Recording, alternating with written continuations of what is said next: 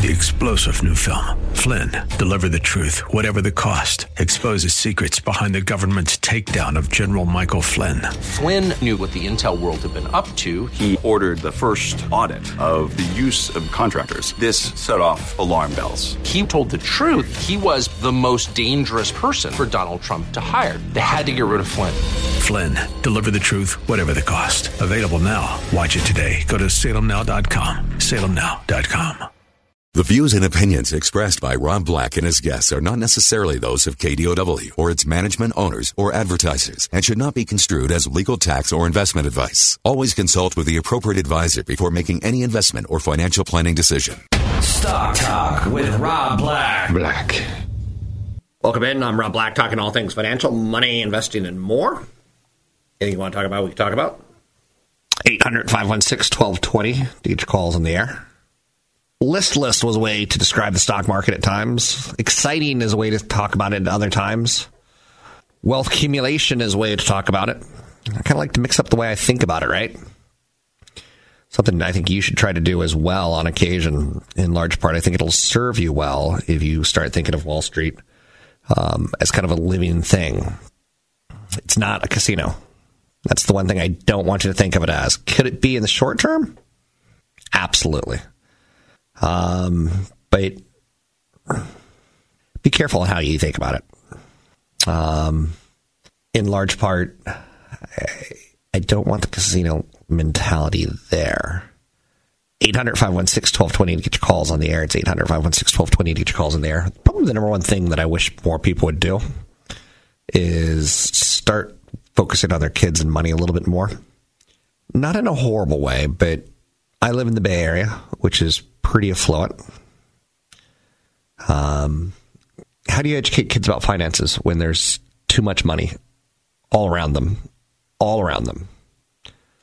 You know, if you're a middle-income family in Nebraska, you might be thinking, I get that one special vacation a year. I get that one Xbox a year, something along those lines. But in the Bay Area, there's just gross amounts of stock options and money just pouring out everywhere. Teaching your kids basic money concepts goes a really long way. Teaching them how to be responsible with money from an early age and actually helping them apply, important money habits are entirely different things. Getting your kid to make his bed for money seems kind of weird, but it's kind of one of those chores. It's a good start. There's plenty of teachable moments, especially around the holidays and especially around birthdays. One of the best things I think you can do if you want to have a kid who's financially savvy is march his butt down to the bank this weekend and open a bank account. Open a bank account gets to be kind of an exciting event for a kid. I'm not sure if they make them sign paperwork, but they'll probably go through that paperwork process, right? And think of how impressionable it is to you when you buy a house or you buy a car. How about buying a car? Come on. When you have to go sign paperwork, that person kind of puts you in their little room and they're kind of like wheeling and dealing with you. It's kind of a wonderful thing. So if you have a credit union, you could start using that as the first teachable moment where you're like, hey, here's our local credit union versus a bank. Talk about, they're in it to make money. They're kind of in it as more of a community thing, but they're also making money as well. So, when you go into a bank, you can get a lollipop. I think they still have lollipops. Whoa. I know, right? Exciting. So when some banks open your first child's bank account, you can do things like every time they go in, if they go in 5 times, they get a stamp. And after 5 stamps, they get ice cream or something. Why am I rewarding kids with sugar? I seem to have a problem there, right? But getting your kid to throw in a deposit is pretty awesome. And again, it just teaches a basic money concept of money coming in, money coming out. And you'll be on that concept for the rest of your life. I think you want to give your kids not only a bank account, but an opportunity to earn money. I think you can have tasks on the refrigerator that says making bed, 10 cents, reading a book, 10 cents. And they could, start accruing some money off you. I think that's part of the financial education is now not just managing the money that's coming in, dropping it off the bank, but earning money so you can drop off more money at the bank. So with all money habits, you have to start somewhere. And I think with kids, that's the best and most important place. I like holding kids accountable. So I manage a kid's soccer team, and I can't tell you how many soccer balls I've saved from being lost. And the first couple times parents are like, they're good with it, but then they start going, that soccer ball's $14, $15, $16. It starts to add up, right? And the parents start to get a little bit angry. Or how about I could probably outfit a child for the rest of his life with how many shirts and backpacks have been left. It's crazy. How many water bottles and backpacks and athletic, warm-up jerseys that have been left. So hold them accountable. So if your kid, loses something, teach them that it takes money to replace that. If they really want an Xbox, teach them that it takes 20 books at $2 or 40 books at $1 to get that Xbox game. And then they'll start prioritizing in their head the money coming in and money coming out. So after your child earns money, I think it's critical to show them, smart money decisions. How much do you give it to charity? How much do you put to savings? How much do you put to spending? Money categories can be whatever you want them to be. The point is to get your kids to establish smart money habits as early as possible. I personally, if you get a chance to have a kid who gets birthday money, which it seems to be going out of fashion. I remember getting cards with envelopes stuffed with cash. Okay, maybe it wasn't stuffed with cash. Maybe it's my childhood memory. But I remember getting checks and stuff like that, and that's pretty cool.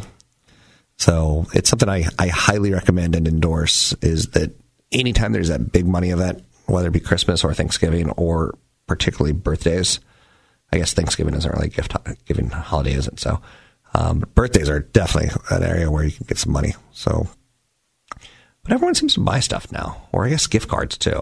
So gift cards have kind of replaced that cash, haven't they? So anyway, a friend of mine has his child save 1/3, donate 1/3, and spend 1/3. Oh, I was raised Catholic for until about 2nd, 3rd grade. And we were taught, thought, if you have a bad thought, it's a sin. So thoughts were, you were held accountable for. I was always like, well, how about if my thoughts are good and I want to give money to the church, but I don't give money to the church? Is that still count as giving money to the church? And they're like, oh, no. No. So, also, I think the final lesson that I want to pass on about kids is you got to let them make decisions. You can't make them for them forever. So at some point in time, you can give them a little bit of gentle guidance, but you have to let them spend money, and you have to put them in, difficult shopping situations where, do you really want a Coca-Cola or do you want candy? I know you're saying, what's up with the sugar, Rob? Why are you pushing sugar on kids? Do you really want this Xbox game because you're only going to get one this year? Or do you want to wait for the other one that's coming out? So talk to children about money. I think it'll empower them in a lot of ways, and I think will take them far in life, especially when you live in an area like the Bay Area where there's just egregious amounts of money. It ain't always going to be like that. I'm Rob Black, talking all things financial, money, investing, and more. Catch Rob Black and Rob Black and Your Money live on the Bay Area airwaves, weekday mornings from 7 to 9 on AM 1220 KDOW and streaming live on the KDOW radio app or KDOW.biz. And don't forget the weeknight replay at 7. Mondays and Thursdays from 6 a.m. to 7 a.m. I'm going to be talking stocks. My radio career is littered with mostly successes, a couple failures, a couple stations that went under. Not due to me, I hope. Be quiet. Quiet my head. But the basic idea is there's successes and there's failures. And I think my biggest success was on a national platform on a radio show called Stock Talk. Stock Talk with Rob Black. And I did it in the evenings from the East Coast, but it was done all across the nation, and it was 4 to 7 p.m. On the West Coast, which was drive time, and kind of got me in with the Bay Area and how smart the people were and how insightful. So I'm kind of honoring that by talking stocks. on Mondays and Thursdays, 6 a.m. to 7 a.m. And there'll be replays of it and best ofs and things along those lines through the various shows that I do and don't do. Some shows that I don't do are like podcasts. So you can find those out there. You can always go to apple.com or their iTunes and look for Rob Black and Your Money. Rob Black and Your Money. It's there. So Amazon is a company that I want to talk a little stock talk right now with. A lot of brick and mortar retailers saw their stock slide after the company encroached further on their turf.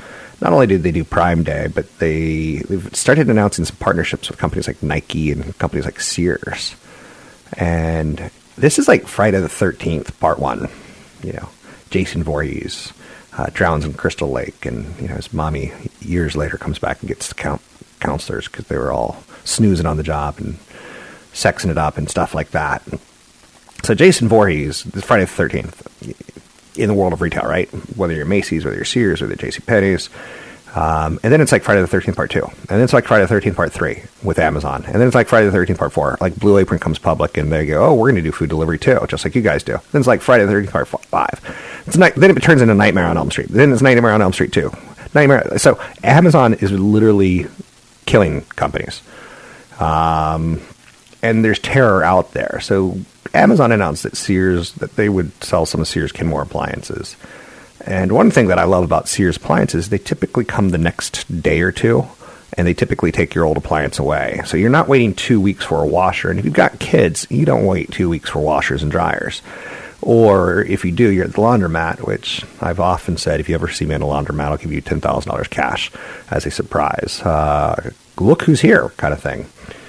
I've also said that about Radio Shack, and no one's ever seen me in a Radio Shack alive. Kind of like that Elvis sighting, very rare. So we've seen the movie before. We know the bad guys, that some dame in distress is going to win. But the brick and mortar companies like Macy's and Kohl's, they're the first victim of online shopping for a lot of people. Now, retailers who once were thought of as immune, like O'Reilly Automotive and Advanced Auto Parts, the Pep Boys, they're getting attacked. You can get a headlight online, and it'll come the same day. Or you can go to the store and get it, stand in line, try to use their catalog. Like, same thing, right? So when Amazon bought Whole Foods, people are like, well, maybe we'll get a little more groceries delivered. And companies like Costco are seemingly immune. What we're learning is a lot of people who have a Costco membership also have an Amazon Prime membership. So nothing's really Amazon proof, it feels. Because a couple of years ago, we said that some of these companies were Amazon proof, but they're turning out not to be. The outside moves in appliance retailers. You saw companies like Best Buy just get dumped on. And, you know, Best Buy and Home Depot and Lowe's, that's where a lot of people buy their refrigerators and the washers and dryers. It isn't that concerns are unwarranted, but JP Morgan analyst Michael Rehal noted that internet transactions account for about 12% to 13% of the U.S. appliance purchases. And it's growing. At least 30% of the transactions in the United States, the UK, and China. So when you look at the whole, you see appliances are fairly, not small at 13%, but when you look at the more developed countries, you're saying, whoa. So there's a lot of room for online appliance sales to grow. And grow they will, and Amazon will be a winner. Over time, just 1 to 2 years, it's expected the online retailer Amazon could very well become a major significant seller of appliances. So everyone seems to be in the sights. Sears will continue to handle the delivery and servicing of Kenmore appliances, which I like. I hate saying that because I always feel that in Sears, you'd go in their stores and it was like a football field, and you're like, I just need the world's tiniest screwdriver. For whatever reason, you've got something that, you know, maybe a clock or something that fell apart, and like you need this the world's tiny. And you're in Sears, and you're like, hello, is anyone here? And you're like, I could put everything in my pocket and walk out of the store, and no one would know. And like all these thoughts go to your head, like, I wonder if like they're all being held at gunpoint and back, and you're like, nobody would know. So being Amazon now is turning into a term, right? But you also can learn how to play with them. So like I said, Sears is starting to learn, hey, we don't need those big physical stores. We just want to sell the appliances and service them. And the more appliances they serve, the better prices they get from their distributors and their dealers, things along those lines. So Amazon doesn't mean customers are going to want, a brand new brand. People kind of like the Kenmore brand. Although there's some conspiracy theorists out there that say, washers and dryers are being built cheaper because they're being built overseas, so they're breaking sooner, and it benefits the industry. And whoa, I don't know if I believe in every conspiracy theory out there, but Kenmore appliances aren't sold at Home Depot, Lowe's, or Best Buy, so the most likely victim of the Sears Amazon hookup could very well be Sears. Because sometimes you would go into a Sears store and buy a washer or dryer, and you'd go, hey, look, a hammock. Now, you have no need or no desire or no want for a hammock, but suddenly you're like, hey, look, a hammock. And you kind of buy into that. So the drops in Best Buy, Home Depot, and Lowe's, when it was announced that Amazon had a deal with Sears to sell Kenmore washers and dryers, they tumbled 4%, 5%, 6%. And maybe it's a buying opportunity because, again, some people are going to want to go out there and look at product. And again, the Kenmore product wasn't sold at those guys. It's funny because whenever a washer, dryer, refrigerator, dishwasher fails for me, I do go to Consumer Reports and try to find the best one. Or I go to the Home Depot or the Best Buy website and see who's got the highest rating or who's got the most units sold with the highest rating. And it's silly. It's really silly. For big drops, anytime Amazon announces a new category, you look for opportunities. And Best Buy looks like the best opportunity. While Home Depot and Lowe's have been relatively immune to the Amazon effect, Best Buy has been there numerous times. Now, I like Home Depot for the long-term patient investor based on the housing market in the United States and based on what the product they have and how there's always people there, especially on weekends. Best Buy's ability to compete with Amazon has been recognized by the market. And sometimes you see them winning and having a good year. Something to think about. Who are the winners and losers when you get Amazon? I'm Rob Black, talking stock.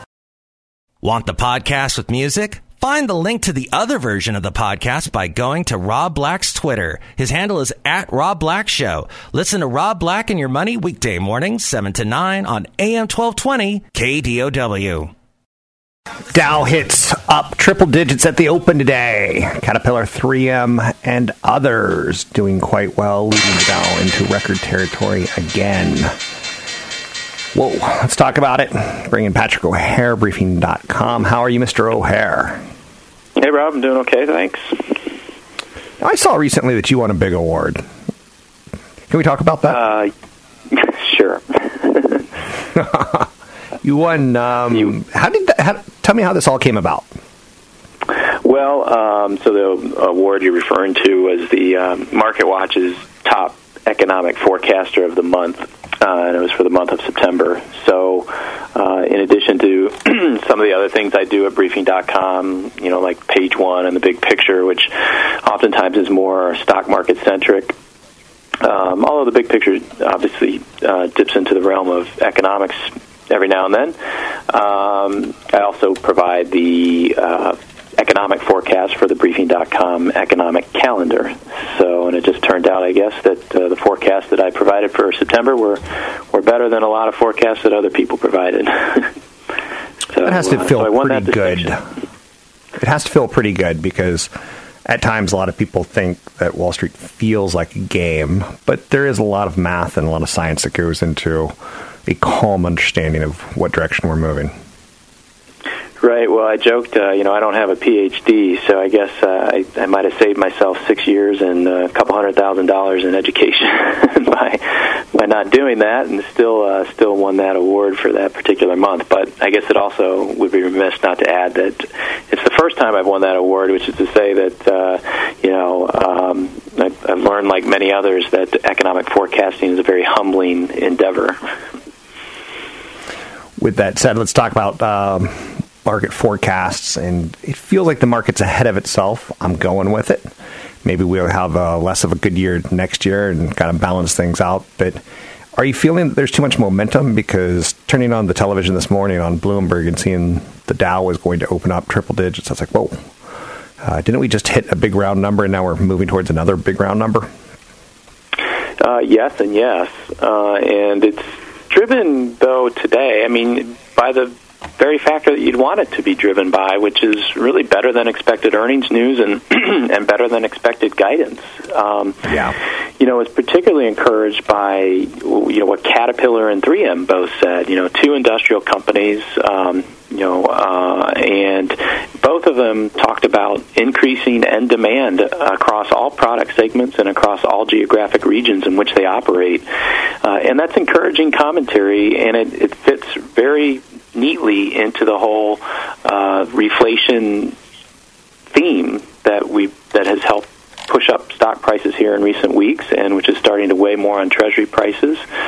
So you want to hear companies talk about an improved earnings momentum, and that's necessary really to help validate this move that we've seen in the stock market. And granted, valuations look full, but you need to have that good earnings news to support those full valuations. And currently, the market isn't finding any real incentive to abandon its bullish bias, because even though market rates have creeped up some of late, they remain relatively low, and you've got good earnings growth still shining through from some of your most important industrial companies. And and of course you still have this whole idea of tax reform hanging out there, and there appears to be, if nothing else, some momentum in the narrative that you could see something get done before the end of the year on that front. And so what we talked about a few weeks ago, Rob, when Warren Buffett said, look, I'm not selling because I think in a few months' time I could get the benefit of a lower tax rate and sell then. And I think that continues to be a real important source of support here for the market as we move through the fourth quarter. Interesting stuff. Now, let's talk about the fourth quarter. Well, let's talk about earnings season. We've seen some, just across the board so far, some banks come out better than expected.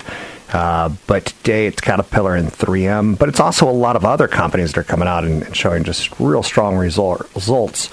This is a busy week for earnings season. Do you think that kind of earnings momentum can continue? Because I don't think we were looking for this solid of a number of growth of earnings, or is it one of the ones that we were overpromised and they cut expectations, and it just feels like we're beating lowered expectations?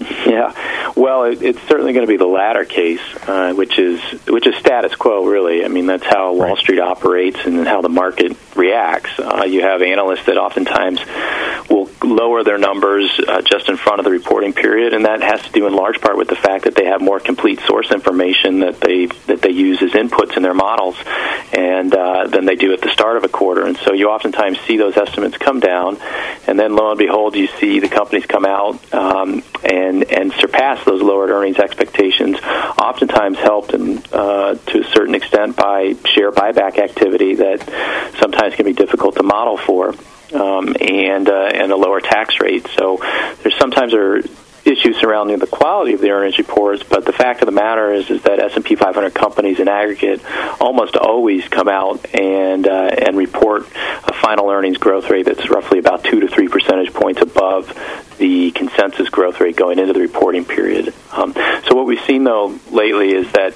the actual blended growth rate for the third quarter, according to FactSet, is 1.7%.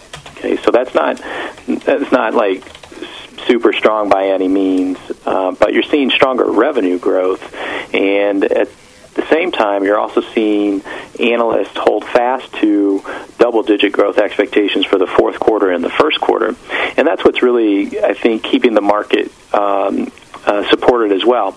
So you're not seeing a real strong reaction to the earnings news overall in a number of cases, because a lot of stocks have run up ahead of those really strong reports. But at the same time, you're not seeing any real conviction on the selling side or the profit-taking side, because investors are cognizant, I think, that you're going to see stronger earnings growth in the next few quarters.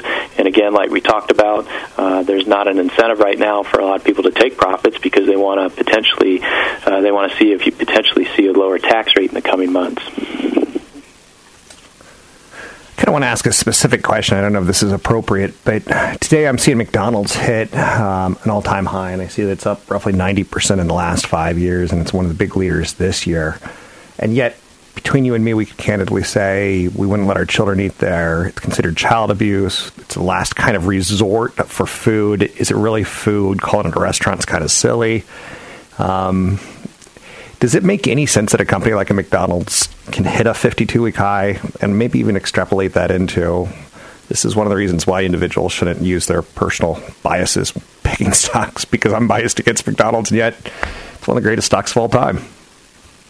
Right. Well, I have to, full disclosure here, I'm not biased against McDonald's, frankly. So I have contributed to those strong same-store sales results, Rob, to be honest with you.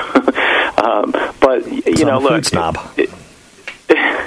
The thing about McDonald's, though, is that, of course, it's quick and it's affordable, and while there are some obviously knocks against the nutritional aspects of what McDonald's can offer, people are busy, right? Dual-income households, running around chasing kids, chasing jobs, not a lot of time, and then, frankly, not a lot of disposable, income left over. And so McDonald's has a value proposition there that checks off, some boxes for a lot of busy people, and I think it's showing up in the results. They have made efforts to improve their nutritional offerings, and at the same time, they are receiving the benefit now of a weaker dollar and that strong value proposition that they continue to offer. Speaking of which, let's talk weaker dollar. That's one area that I don't play terribly smart with. I just don't get it. It's tough for me to explain it on radio. It's tough for me to feel how do I describe that to listeners so they don't get confused. How much do you factor in weaker dollars when talking about record highs and market outlooks and maybe even specific stock ideas? Well, I think, over the long term, it kind of balances itself off, because, it becomes cyclical in some ways. You have periods when the dollar's weaker and periods when it's stronger, and over the long term, I think it kind of evens itself out. So it's the short-term swing factors that come into play. So, and you're hearing that right now from some of these multinational companies that they talk about, the impact of foreign exchange, and so on a quarterly basis, it does account for something when you have a weaker or a stronger dollar. And right now, the trend in the dollar has been, weaker for the most part this year. And companies that do business overseas are getting the benefit of that from a translation effect. And you're seeing that show up, I think, partly what we talked about is that you're seeing stronger revenue growth overall for the S&P 500, and that's being helped in large part by a lot of these multinational companies. Sounds good. We've got about 45 seconds left, so I'm going to just go ahead and plug Briefing. Thanks very much. Briefing.com is a great source of information, both domestic and international. It's not unbiased. You can start your day there, as I start my day there, with page one. I think it's a great way to start the markets, but there's a lot of information like story stocks, some of the coming IPOs. You can see what's hot. As far as getting investor interest going, you can see some technical ideas. You can see some dividend plays. There's too much to explain in under a minute, but check out Briefing.com and Patrick O'Hare at Briefing.com, and congratulations on winning that award. I think that's pretty darn cool. Don't forget, there's another hour of today's show to listen to. Find it now at KDOW.biz or on the KDOW radio app. A friend of mine went to a concert the other day called Electric Guest. Sent some video to me. And I looked at the lead singer and I was like, whoa, he's funky, he's fun, he's right on, he's fab. Like, he was doing all that in a bucket of chicken. He was like, he had the fun dance moves, he had the entertain the crowd. And long story short, I love a good lead singer. Now, this is Dude in the Lion suit and jacket. I kind of try to put a lot of effort into the music of this show. Me and Mike. Mike's my producer. He's also known as... Are you number 9 or number 10? 10. Number 10. In the many years that I've worked here, he's the 10th producer. Keep in mind, one has died. One's got kidney failure. It doesn't look pretty for him. One's moved on. Another's moved on. Yeah, longevity doesn't run in the position, but I'm out of here. I'm always pleased that he's here. And Suit and Jacket says, I ain't trading my dreams for no 401k, and I ain't giving this fire for a cold, cold heart. So don't say I'm getting colder, because I'll say it when I do.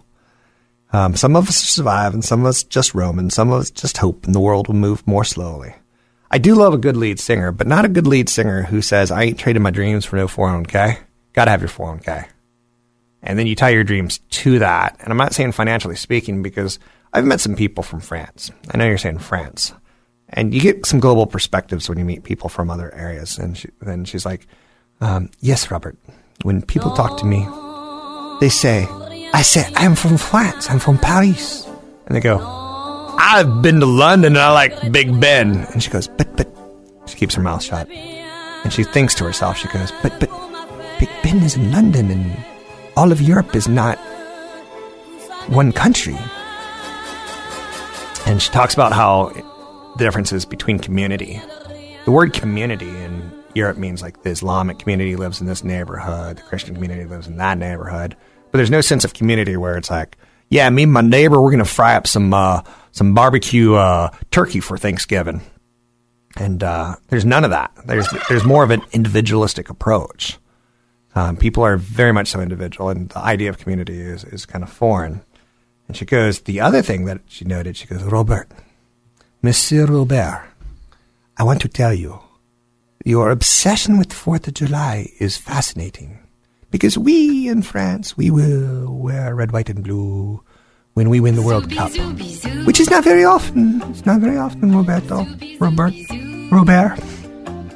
Messing up my French. And she goes, it's not very often, but we will wear when we win the World Cup. And on occasion, like red, white, and blue to the French. Soccer blue. They just got Neymar, didn't they? It means very cold, right wing. It's the right conservatives like wave the flag. Liberals not so much, and I'm more of a liberal. She goes, but on 4th of July here, it's like an explosion. You should wear a red, white, and blue bikini. And she goes, I could wear a red, white, and blue bikini in France, but I do not. She goes, you come out of your house in L.A. and everyone's wearing red, white, and blue, and they have flags in their car, and you celebrate your country. But anyway, different perspectives, right? And that's kind of important because when it comes to the United States, millennials have a different perspective on real estate investing than Generation X, than baby boomers. And I think that's worthy of note. And the only thing that I push on the show, Tony, is let's get people to save and invest enough so they're not buying a car that depreciates. They're not buying a watch that depreciates. I was on a plane yesterday, and this guy gave me the stink eyeball.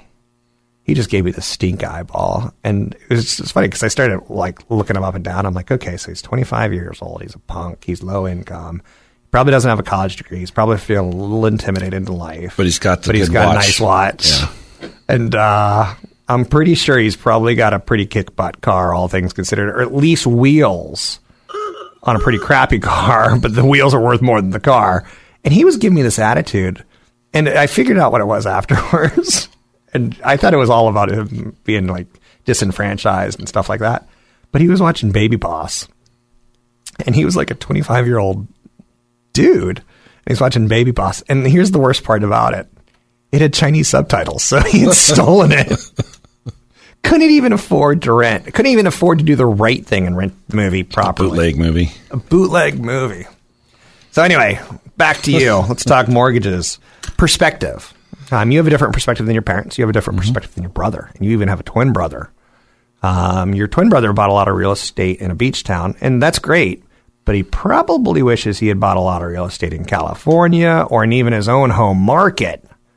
So he's got these rental properties. Probably wishes he had a 401k or an IRA as well. Yep. He is definitely one of those type of investors that doesn't use or doesn't mix retirement in the same sentence, not even the same paragraph as real estate. They are real estate. They're both real estate professionals, and they would consider themselves doing pretty well. And that was their angle and their perspective on their retirement. So they basically put all their eggs in that basket. So I got an email, I got real mail from PennyMac because I'm going to throw all my mail coming back after a flight, and says, with interest rates becoming increasingly volatile in recent weeks, time may be running out for you to take advantage of today's historically low rate environment on cash out refinances. That's something you do, right? Yeah. Yeah, we do. Home equity lines of credit, cash out loans, 30-year mortgages, 15-year mortgages, 7-year mortgages, commercial, construction, do everything. Real estate has its place with investments. Investments have its place with real estate. I think that's what the show was all about today. And be patient, have a good mind, look, try to figure out what's right for you, and have perspective of the French person. I don't know what that means, but it is what it is. You can find Tony Mendez at BayAreaLoanSource.com. That's BayAreaLoanSource.com. You can find me at RobBlackShow.com. It's Rob Black Show. Anytime there's a seminar coming up, use code radio25 to get in for free. 3-star General Michael J. Flynn, head of the Pentagon Intelligence Agency, knew all the government's dirty secrets. He was one of the most respected generals in the military. Flynn knew what the intel world had been up to. He understood its funding. He ordered the first audit of the use of contractors. This set off alarm bells. The explosive new documentary, Flynn, Deliver the Truth, Whatever the Cost, uncovers the facts behind this scandal. Flynn told the truth. He was the most dangerous person for Donald Trump to hire. I find out the worst enemy that I'm going to face in my life is right here in America. They took my assessment and they wanted me to change it. And I was like, I'm not changing it. They had to get rid of Flynn. With in-depth interviews, archival footage, and never-before-seen personal records of the man behind the headlines. I just felt like I was drowning. Flynn, Deliver the Truth, Whatever the Cost. Available now. Watch it today. Go to salemnow.com. salemnow.com.